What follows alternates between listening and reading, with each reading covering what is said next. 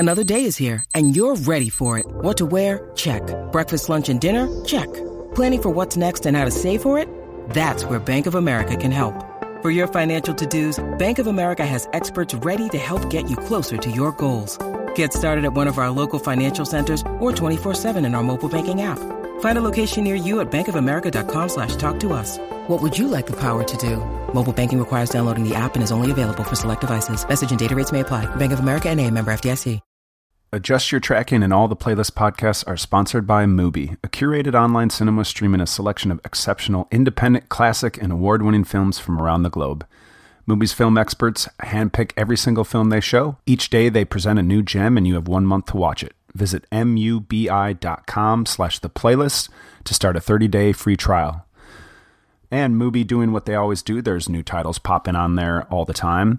One that was released a couple weeks ago that I have to put a huge shout out there for, that you watch it if you're using Mubi as a service. And it is the Austrian film from 2013 called October November. This is the latest film from director Getz Spielman. He made a film called Revanche that's really, really great from 2008, I believe. And this is a follow-up from that film, and it just never really got much of a U.S. release. I watched this film recently, and it is fantastic. So if you liked Revanche even a little bit, I would say give this one a shot. And also just want to put a shout out there, continuing on Mubi, their series of Takashi Miike kind of early releases, it looks like. The prolific Japanese filmmaker known for stuff like Ichi the Killer and crazy movies like that. One of his movies from 1997 called Rainy Dog, one of his crime movies, just popped up on Mubi as well. So you get the eclectic taste of the curators there on Mubi doing what they do and putting out cool movies on the service. So how can you go wrong? So once again, we want to thank Mubi for supporting this show and all our other podcasts over at The Playlist. Now on to the show. Dad, you remember that song I wrote about that guy who worked at your studio who you never remembered his name? His name was Byron, but you called him Myron. 3 times you called him Myron, till you heard the other guy say it with a B. Byron, Byron, Byron, Byron. Hello and welcome to Adjust Your Tracking. I'm Eric McClanahan. I'm Joe Von Oppen. Joe, we're going to dig into pretty much one director on this episode. Am I right? We are.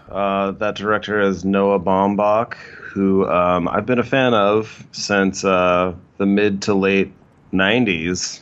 And he's one of the directors who has been like a pretty consistent like voice in independent cinema, and like now has a film that did get a small theatrical release. Again, I don't know where those theaters are, but he's one of the directors that, like, you know, he makes a certain type of film, a certain type of independent film that is sort of now considered, you know, prime selections for streaming services. So his latest film, which has got like a really solid ensemble, the Meyerowitz stories, just came out on Netflix on Friday the 13th. And so we're going to discuss some of his canon and specifically his new movie. And his first film is my hold up pick from a few episodes ago. So we're going to get into that. But yeah, so this movie, you'd consider yourself a fan of Noah Baumbach, right? I do, although there are a few movies of his. I kind of go back and forth. I tend to like his movies more often than not, but there are certainly a few that I feel like I need to revisit, but I'm not a fan of. So yeah. Okay. What are some of the ones that rub you the wrong way? It's 2 right in a row with you had Margot at the Wedding and then Greenberg, actually. Okay. Yeah. I know you're a fan of Greenberg. I was, but I was not a fan of Margot at the Wedding either. I feel like I have a newfound affection for Nicole Kidman, so I want to revisit it. Yes. But it was just like there was an aggression to it that like was really thoroughly unpleasant, to the point of like, I know we talk about this a lot with movies feeling like atonal in their unpleasantness. Like I think people feel like there's meaning in suffering, you know, even if that suffering has no sort of like ebbs and flows, no like valleys really. It's just like flat and just like this sucks, you know, the entire time. like, to me, that's just as uninteresting as something being happy throughout. And Right. like, Margot at the Wedding had a misery that, like, I think his best, most varied movies tend to depart from. Mm-hmm. And the Meyerowitz stories, you know, his latest, even though it has its flaws, like, it still has some of his sharpest dialogue and has some, like, very surprising performances from the people in the ensemble, which include Adam Sandler. Yeah. And we got Dustin Hoffman on deck. Mm-hmm. We got Ben Stiller, which, like, it's like Ben Stiller, I think, is, like, very well utilized in Noah Baumbach's work. Yes. I think he's got a vibrating neurosis that really works well in the Noah Baumbach universe. And he's got, like, an intellect that's at odds with the frustrations of the world, which seems to be, like, a lot of what the director's, like, work focuses on, which is, like, smart people suffering in sometimes a stupid world, you know? Yes. Intellectuals sort of, like, being just miserable sometimes of their own creation and sometimes just with the reality that they're up against, which is relatable now. You know, we live in a very kind of frustrating, grim world. And if you consider yourself to be of some intelligence, then you are aware. And if you are aware, you are in pain. We're just going to leave it there, folks. End of the episode. Yeah, that's the end of the episode. So thanks for joining us. The end. We're going to leave you with questions. Yes, I think you've kind of summarized his filmography quite well there. Like, there are these commonalities. He's one of these filmmakers. I don't know if it's necessarily fair to compare him to Wes Anderson because their styles are so different, but they have they've worked together. I believe writing Life Aquatic and Fantastic Mr. Fox together. There's also a deep. Noah Baumbach feels like an evolution of what Woody Allen has been doing his entire career. He's certainly of that ilk, you know, like neurotic, intelligent New Yorkers are often the focus of his movies. Deeply personal. There's that, the thing that makes me also kind of connect him thematically to Wes Anderson is this running theme of, like, every movie, I think, at least that I can think of, has these daddy issues going on, or like there's this father figure that is clearly supposed to, you know, represent Noah Baumbach's father, as far as I know. And he's he lays his sort of family history bare in his movies. I will say one of the really interesting things about watching his newest and then his earliest feature sort of right back to back is, like, you see that through line and how it's evolved from the beginning to the end, yet it's still kind of the same thing. It's just you're kind of seeing how Noah Baumbach is maturing through that family history in a lot of interesting ways. With this story in particular, with the Meyerowitz stories, new and selected, nice, now streaming on Netflix.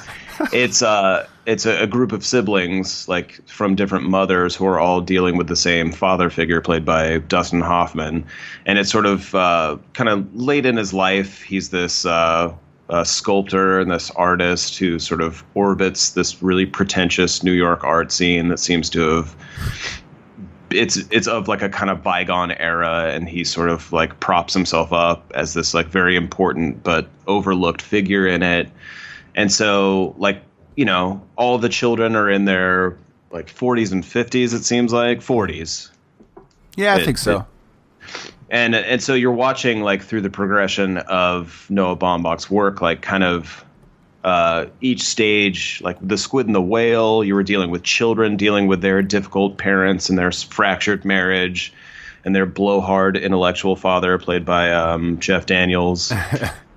And like, you know, you just kind of go through it sort of like through stages of adulthood, coming to terms with, like, how you're raised, like, with each movie, it seems like in some way. Like, did Greenberg really deal with a father issue? Actually, I don't think so. Margot at the Wedding, I don't think specifically does either. Yeah, but, like, you know, enough of them with, like, The Squid and the Whale, and with this new one, like, there is a sort of, like, looming daddy issue. And, like, he started working with Wes Anderson after the Royal Tenenbaums, which Gene Hackman's character in the Royal Tenenbaums is a sort of, like, through line, even though he's a lot more cartoonish than Dustin Hoffman's character in the Meyerowitz stories. There is, like, a connectability and a through line through these like archetypes. And there's something that's really like, you know, I mentioned the dialogue of the film earlier, but like there's something very sharp and like concise and kind of like brutally funny about a lot of the dialogue.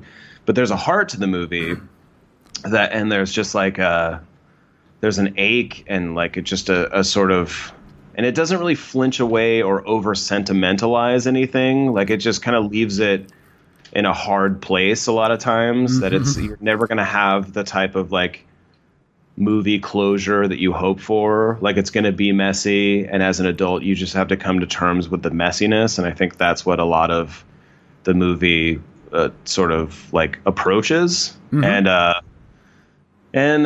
my only gripe about the film is that like I think it's at its most potent like 20 minutes before it actually concludes. And then as the movie sort of epilogues towards the final credits, it starts like literally fading in and out, which I think is like a choice that you shouldn't, as a filmmaker or an editor, use. Like you should use it sparingly, literally fading in and out, because it's a momentum killer every time. You're like fade in, fade out. And so the movie feels like it's over. No, it's not over.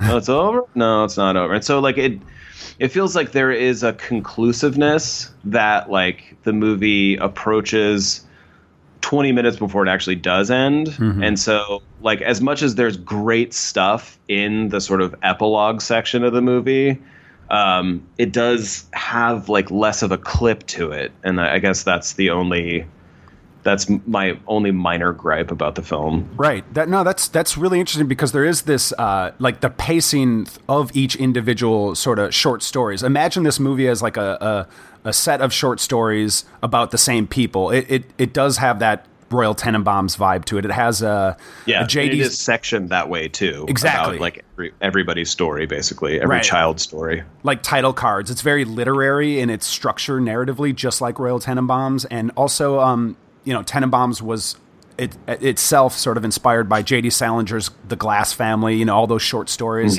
It all feels of a piece.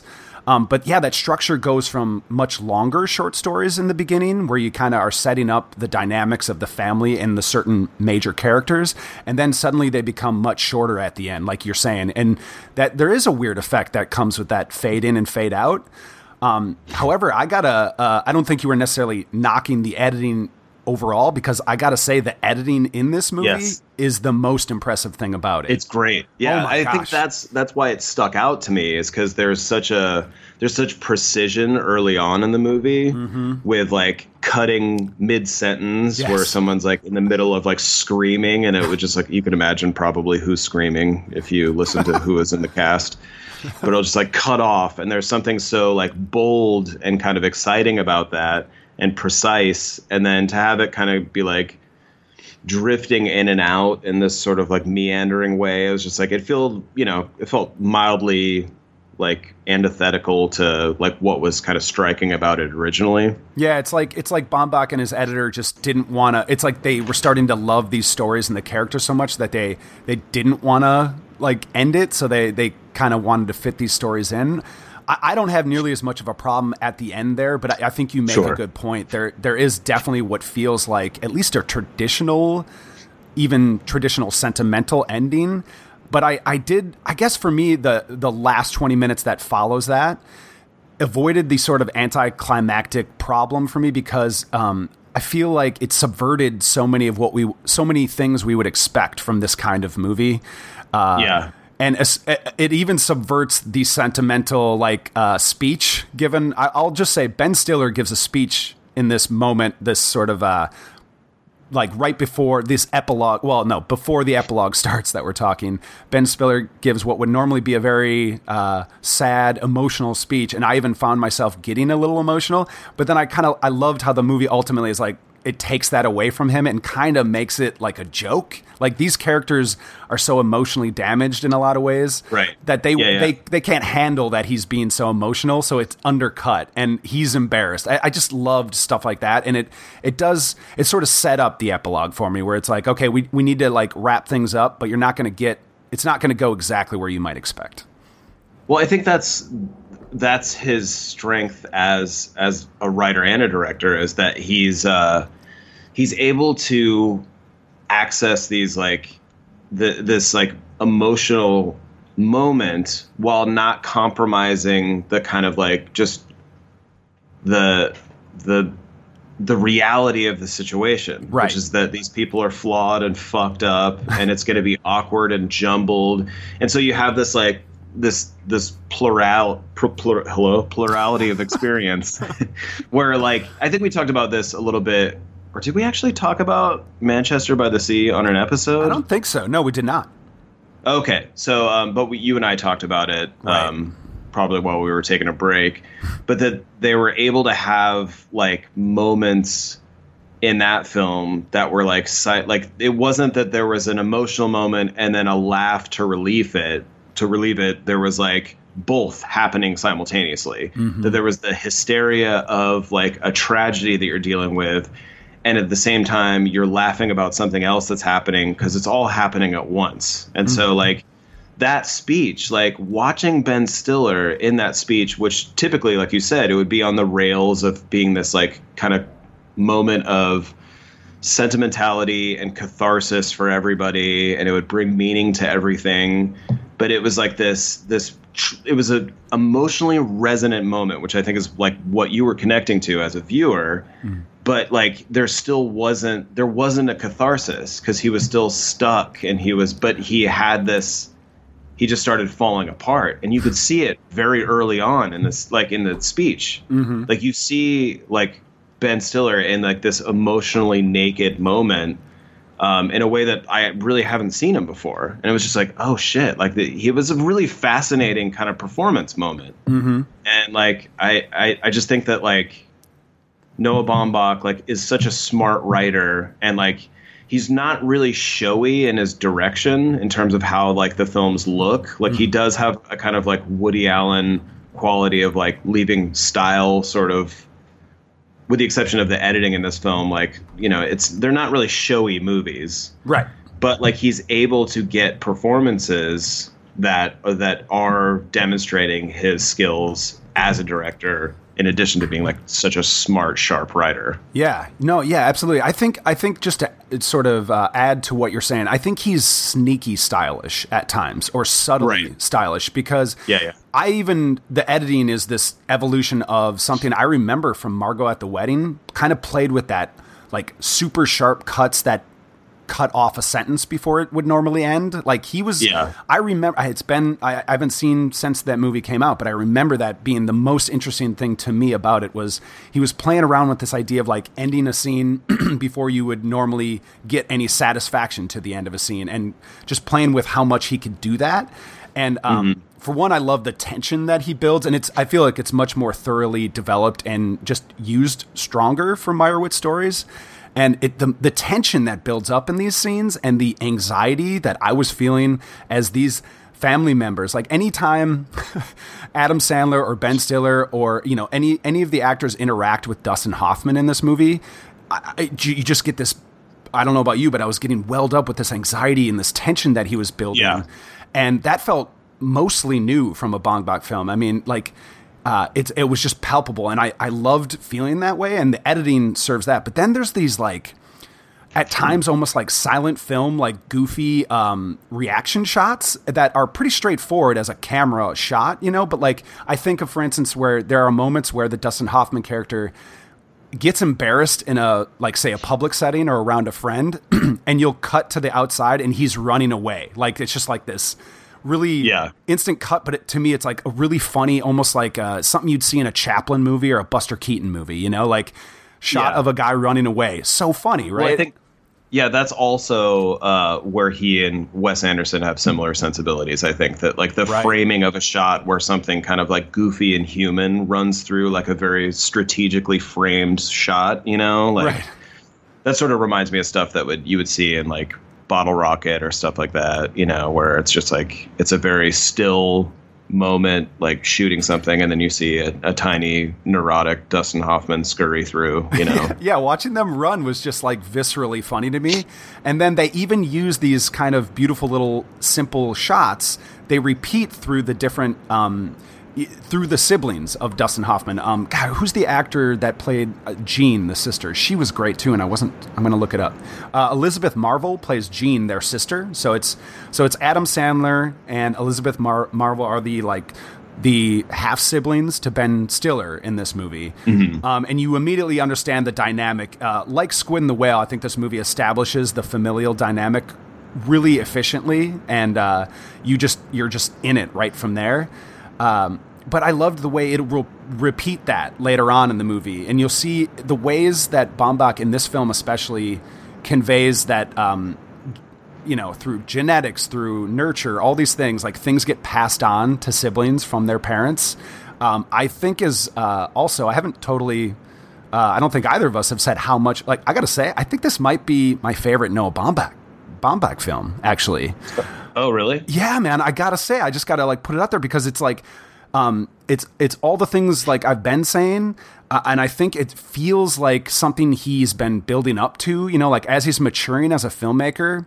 I would say he's become much warmer as a filmmaker mm-hmm. and more open to other stories, because that would include stories that don't really have his traditional daddy or family issues, because Frances Ha and Mistress America, they kind of exist as something else in his filmography, and they're nice little breezy, enjoyable movies. And While We're Young has maybe more of the traditional elements of a Noah Baumbach film, but it's very overall quite warm film to its characters. And that's for me what was lacking in Margot at the Wedding in Greenberg from my memory, because Squid and the Whale is also a rather cold, kind of mean movie, but I feel like it also has warmth and things that make it feel like worth it to go through it, where I never got that with Margot or Greenberg. I felt like that was him just sort of doubling down on the nastiness.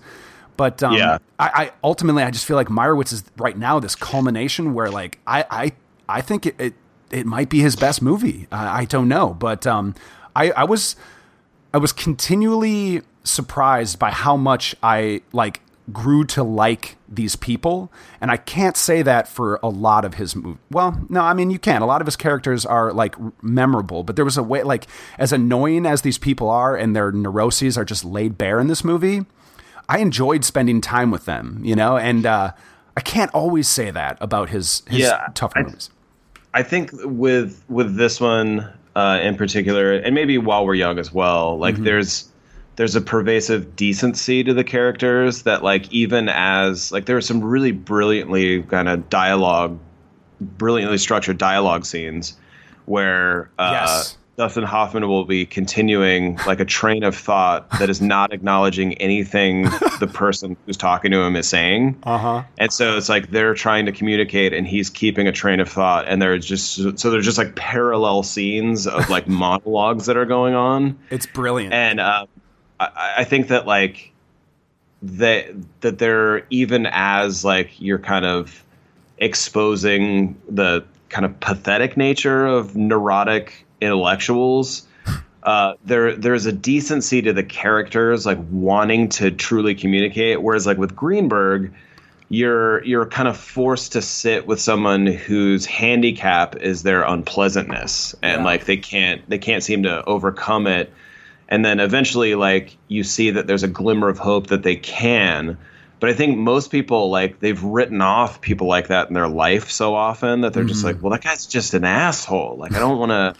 And I had a window of time where I had gone to it was a wedding shower, and I was just there was such a the banality of it and the normality of it was so excruciating that I wanted something mean to shatter it, kind of. So Greenberg was right in line with this. Okay, as much as this is an extreme, I kind of need this as a rinse off. There is an honesty to Greenberg. There really is. Yeah, and I think once you start to realize that Greta Gerwig's character is the sort of kind of true protagonist of the movie, yeah, then it's easier to sort of tolerate his kind of Ben Stiller's character Greenberg, his stormy kind of shittiness, It's a good point. But it is nice to move into a sense of warmth and decency that doesn't feel over sentimentalized or a lie as a filmmaker kind of gets older, Yeah.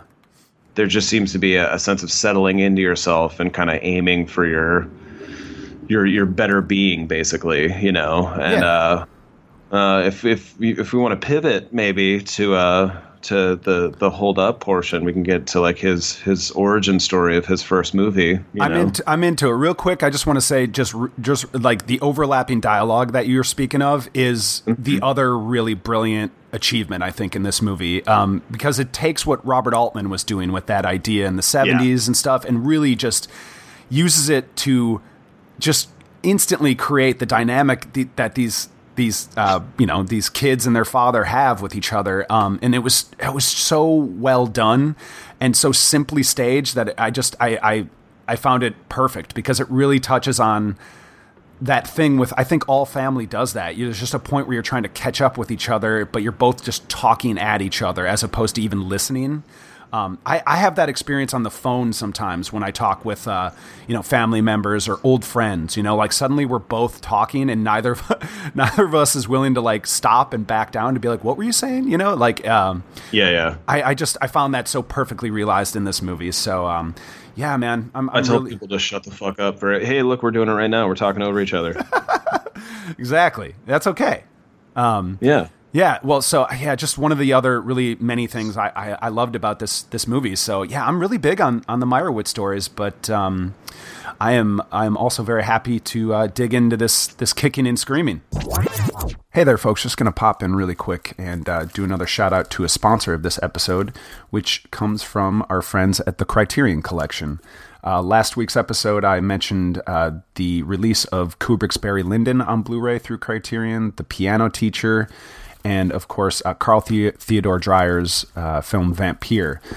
Those are now available on Criterion, and look out, because those flash sales will be coming out here probably in the next few months, and you could get a really good deal on some of these. Barry Lyndon, worth noting that it is finally presented in the proper aspect ratio, so Kubrick files are probably going to want to jump on that Barry Lyndon release. And the big one that I need to put a shout out, thanks to Criterion, is their Blu-ray release of Twin Peaks Fire Walk with Me. They've been, lately at Criterion, they've been mining the David Lynch filmography to put out more and more of his titles. And I think us movie lovers are all the better for it. Twin Peaks Fire Walk with Me is a pretty incredible film and a lot better than I remembered it when I watched it again recently. So very cool that that's coming out on Blu-ray, and just in time now that the Twin Peaks The Return series has come to a conclusion not too long ago. It's all very fitting. So we thank Criterion for their support of this show and their continued support. Now back to the show. Meanie, meanie, meanie, meanie, meanie. What? Meanie, meanie, meanie, meanie, meanie. Meanie, meanie, meanie, meanie, meanie, meanie. Hold up. Wait a minute. Now just wait. Zach, you Dr. Giggles letterboxed? Insane doctors right next to interesting failures. Yes. Aha, this bastard wasn't kind, didn't rewind, and now, mister, you'll get fined. When I make my movie, they're gonna have a hell of a time finding a category for it. Did I tell you about my movie? Yes. Well, it's changed a little bit. Now it's about this guy who lives with his mother, right? And they sort of fall in love. It's real shocking, like Lolita. There were blood relations in Lolita. Well, see, I'm doing something different then, and I'm playing with gender roles. They probably put it in offbeat. They're way offbeat. See, you're shocked. This is my pick for Hold Up, which Hold Up is a segment where we take something. Originally, it was something that we hold dear, a film, but maybe had a problematic past in terms of its critical reception, its popular reception when it came out. And so we take an opportunity to re-examine the movie, offering each other as a critical counterpoint to pick apart what does and doesn't work about it. But it's kind of, the segment has evolved to sort of just be about films that made an impact and how they hold up over time. And this is one for sure that I saw when it came out on video and liked it, but didn't really start to really like it until I was rewatching it over and over again. And it's one that since I saw it and since it started to kind of get steam and become funnier every time I watched it, because there's just dialogue that like I would miss, like in the first viewing, that like side dialogue, like lines that you would hear that you can't even see the person talking, but you just hear them like off camera say something in a bar scene, and it was just like getting funnier and funnier every time I saw it. So I would just recommend this movie like 10 years after the fact, in like the mid 2000s, and people would be like, yeah, it's just so 90s though. And I was like, all right. So eventually, like now we're at a point where it's like, that used to be a criticism of the 80s, but now that's sort of taken as a time capsule quality that makes it almost more endearing for that effect. So now that the 90s nostalgia has been well underway and in full swing, is that an apt criticism anymore? Like, is it so trapped in its era that its strengths don't persevere? Because like I had people just flat out dismiss it. They're like, nah, it's too 90s. And I was like, really? What am I missing? Like, what is like, because every time I would start to watch it again, I would just fall into the rhythms of it. And so what's your experience with like when you first saw it? Well, I'm going to start first by saying, Joe, this movie holds up big time. Like I'm with you, man. Like that criticism is, I think, just another example of something we talk about a lot, of like people just don't have time for things. And if they don't want to revisit something, it's really easy to be like, oh, it's so 80s, it's so 90s. I think someone said it's so 80s when we did a podcast about the Terminator back in the day. And there was a coworker of ours who, of course, said that right after we had like talked about that dismissal, that saying. And sure enough, like, yeah. People just need a reason to disqualify something, because they just like now there's just too much information, too much content to take in. So any reason to be like, no, can't, don't wanna, 90s, no. Like, how about yes, 90s? 90s are, do you love it again? Lisa Loeb, everybody loves everything about the 90s all over. Lisa Loeb, nice, deep reference. So you only hear what you want to. It's true. Sorry. Where's Ethan Hawke when we need him? Yes. So this movie, like, I started it again because it's most of Noah Baumbach's movies are streaming on Netflix, with the exception of The Squid and the Whale at this point. Yes, but Kicking very much is, and I just restarted it, and I think it's probably the most showy of dialogue. Like, I think the 90s, if anything, it was an era where like the theatricality of dialogue was acceptable. And I think like Quentin Tarantino played a big part in that. And not that Noah Baumbach's dialogue shares anything with Quentin Tarantino, except for maybe an occasional pop culture reference. But like there was a sort of like audience acceptance of dialogue sounding like dialogue, in the 90s. And it's not the only era, obviously, where that was the case. But, it just seemed like in later films, Noah Baumbach naturalized his dialogue to a point where it didn't sound like terse, monotone recitals of incredibly smart quips, Right. And like that's like, if you accept that about this movie, you're like in for like such a great ride, and a surprisingly emotionally resonant one, because like once the walls come down of these, like basically the movie is about these four friends who graduate college and then do not move on from the college town that they live in, and sort of about, what we were describing about Noah Baumbach's oeuvre being about intellectuals feeling trapped by their own intelligence. Like that's the start of this, basically, about four dudes who are all neurotic and smart and don't know how to move on. So there's a line early on that Max says. Max, the grumpiest person in the group, he says, what I used to be able to pass off as a bad summer could now potentially turn into a bad life. Because like they're not moving on, they're not going on to another school year. Their life has begun. And like there's a lot of grappling with that. And like, again, that's a point where, like you're leaving college, and like there's a lot of kind of like self-seriousness that like once I think you get to a certain level of adulthood, you realize how ridiculous that is. And maybe people don't like to look at that time in their kind of upbringing, but like I think that the movie serves up that as ridiculous as it is. Like, these people are just like, they're in this weird limbo, in this kind of nether world of like not moving on into their adulthood, and how ridiculous and pathetic that can be. Yeah, you know? No, absolutely, man. I think it's part of what makes Kicking and Screaming, and for me was a reminder on this second viewing, is this is a fairly original movie to be about the college experience, because I can't think of other movies that really focus on that period right after you graduated, and that's the entirety of this movie. You know, most of them focus on the everybody wants some idea, or, you know, Animal House, the actual college experience. And there's, for one, that makes this movie, I feel like it slots it into a fairly original realm of the college experience movie. And I think it's what also elevates it, including with like the dialogue you're speaking of, the acting, all of it, the way the memories are staged in this movie, the flashbacks are really elegantly done, and also like subtly stylish, like we've been talking about with his work. Right. Yeah, I think it's what makes Kickin' and Screamin' hold up as just a great movie of that ilk in the 90s. Like, it was really in its peak in the mid 90s, where like you could have indie releases like this that were just so they seemed so much more elevated and bigger than they really were, you know, like budget wise, story wise, all that. They're like, these were movies. Like, Kicking and Screaming belongs in a cinema, even though it's not what you would normally think of.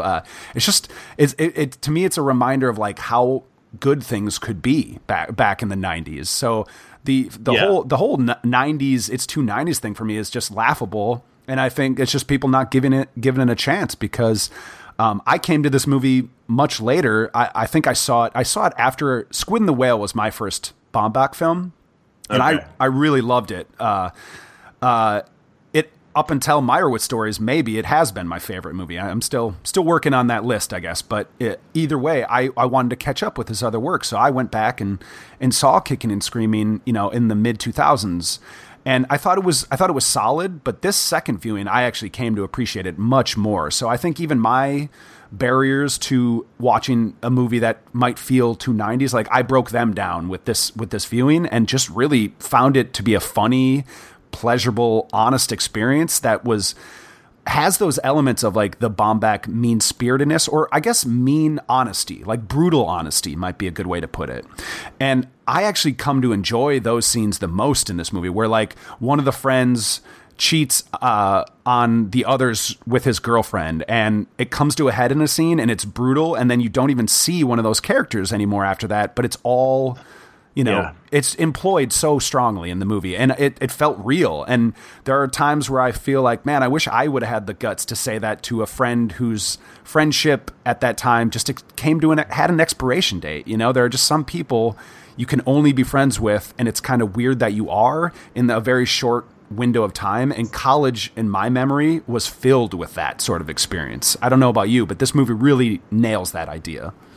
Yeah, that scene plays out so beautifully. Like the kind of cross dialogue that we were talking about with the Meyerowitz Stories, like, is it, you know, he kind of mastered dialogue so early, and in this movie there's a tradition of like the characters all engaging in like trivial contests, you know, so they're like naming off like trivia.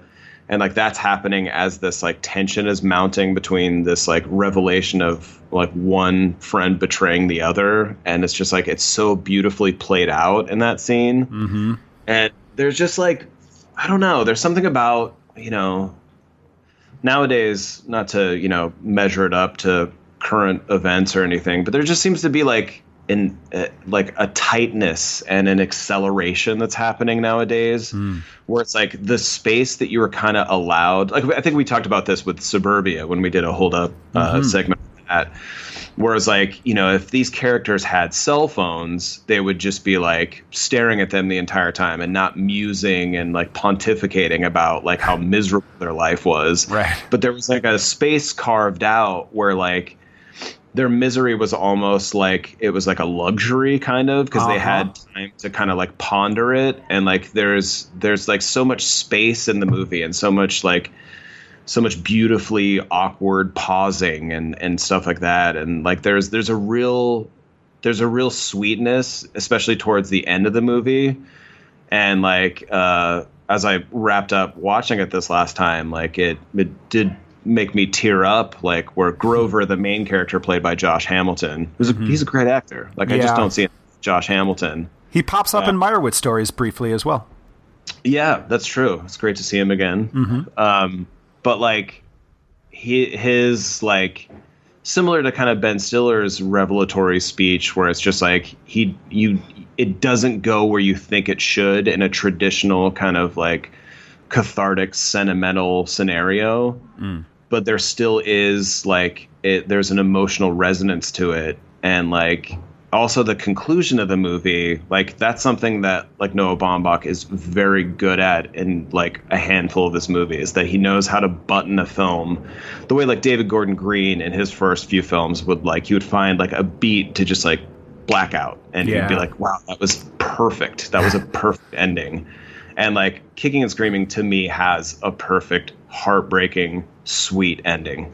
It really does, man. It's that was the other thing that I was like, oh, I forgot like how beautifully he buttons that movie up, you know, and employing a flashback to a greater moment, you know, a better moment. It was pretty much perfect for sure. That's the thing, right? Like this is a movie that's been done to death, especially in American movies, like the college comedy, if you want to sort of Netflix broadly. Sort of put this in a box. If you want to label it like as such, sure, but it's what he usually does is he's taking common types of movies or, you know, even played out types of movies, but like finding new ground in there. And I think it's what makes talking about Kicking and Screaming with Meyerowitz stories is another sort of fun, just, you know, it worked out that way for us, is that like they both are typical kinds of movies, but, you know, finding new ground to explore there and actually proving that like you shouldn't, it's not what the movie's about. It's how it's about it, right? It's that Ebert saying I still stand by. And that's the secret sauce, I think, for Noah Baumbach, is that it might seem easy to not bother with his stuff because you've seen it all before, but I don't think you have. And Kicking and Screaming just moves past that. I think is elevated beyond that. Oh, forget it. It was back in the 90s, because it's just a good movie. And I enjoyed the hell out of it a lot more than I even did the first time. So here's to hold up. Do you have a line that sticks out from the movie? I don't have a specific line, but I had forgotten about their sort of ding trivia games that they do. You know, like the movie trivia games. Like I immediately sort of like nerded out to that. I'm like, oh, that's awesome. I kind of wish I had a group of friends in college that I could have done that. Name me 10 movies where monkeys play a key role, and they start making up monkey titles. Monkey, Ted and Alice, Carnival Monkeys. There's another There's another. They do the Friday the 13th titles, which I thought was very Jason fun. Sucks Some Cock. I'm pretty sure it's Jason Sucks Some Cock. Another scene, maybe not specific dialogue that stood out that really is maybe a better answer to what you're asking is the last one that takes place in a video store where the guy that owns it and is training the very neurotic, anxious character. I can't think of his name. Sorry. No, it's oh shit. Yeah, what's that character's name? Well, you think about it while I describe the scene. But yeah, you know, his boss is like talking about, he's a classic, and for this movie, it's where it's a great sort of examination of a time where like the mid-90s was all about that video geek that was going to become the next Tarantino. And this movie is totally making fun of that in a way that was pretty great, even now, even though it was coming like right after Tarantino became a big deal, after Pulp Fiction. So I love it. Could be seen almost as too easy, but I actually think Baumbach never goes there. It's just it's honest, because I'm sure you know people like that as well. And the movie's kind of broad in the way it's making fun of the guy, but it's still honest. And him talking about his film and how it could one day play in this video store, and then the character, we couldn't think of his name, Otis, thank you. Otis is great in this movie. He's so sad, Otis. But he's like, oh, so you think you'll keep working here if you are going to become working here after you've made a motion picture. He's like, have I told you about my movie yet? He's like, yes. Like his reaction is so perfect. And their detailing of the sections of the video store. I'm trying to think of them like crazy nurses or something like that. Or Dr. Giggles comes up and it's crazy doctors or something, like just these absurd levels of like video store. Someone put Terms of Endearment in with prison movies. That was great. And he screams because he's so mad. Yeah. Any of that stuff was like gold to me and never felt like this is too easy. It was actually like really fucking funny to me. So yeah. Yeah. And you also get Otis at his send-off. You get them walking him to his actual departure point in the airport, which, in later movies is not going to be a possibility because no one can do that anymore. That is true. That is true. It does date it in that way. But I think the movie, I agree with you that it does hold up. It's good dated, right? That's a thing. It's good dated, I would say. Time capsule. It's fine. Like, can we go back to that time when there was still time left? Let's make that time machine. We'll get on that right away. Yep. All right, man. Well, successful episode here. I'm glad. I love it when Hold Up works out. There's always that anxiety where like you or I pick one and one of us may not like it. But that's part of the fun. That's part of the that's part of the wild card that is Hold Up. So.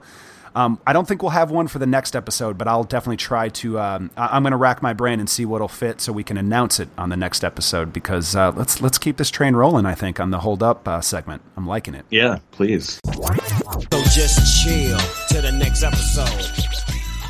All right, well, why don't we wrap up episode 155 of Adjust Your Tracking. You can find all our episodes at theplaylist.net. There's a podcast tab to click on. You can also, it'll also bring you to our other shows that are on the network. You can subscribe to us on iTunes or SoundCloud or Stitcher. We're all there, the Playlist Podcast. All the shows are under that umbrella. You can email us at adjustyourtracking@gmail.com. What if people want to find us on Twitter and Facebook, Joe? At Adjust Your Track is our handle on Twitter, and just look up Adjust Your Tracking, the podcast, on Facebook, and we let you know when episodes come out on Facebook if you like us there, and we're all over it. We're all over it, exactly. Well, if you do that, if you follow us, if you listen to us, or hell, if you tell people about us, we'd be very appreciative. But I can't be as thankful for that as I am to get to chat with you today, Joe. Thanks, Eric.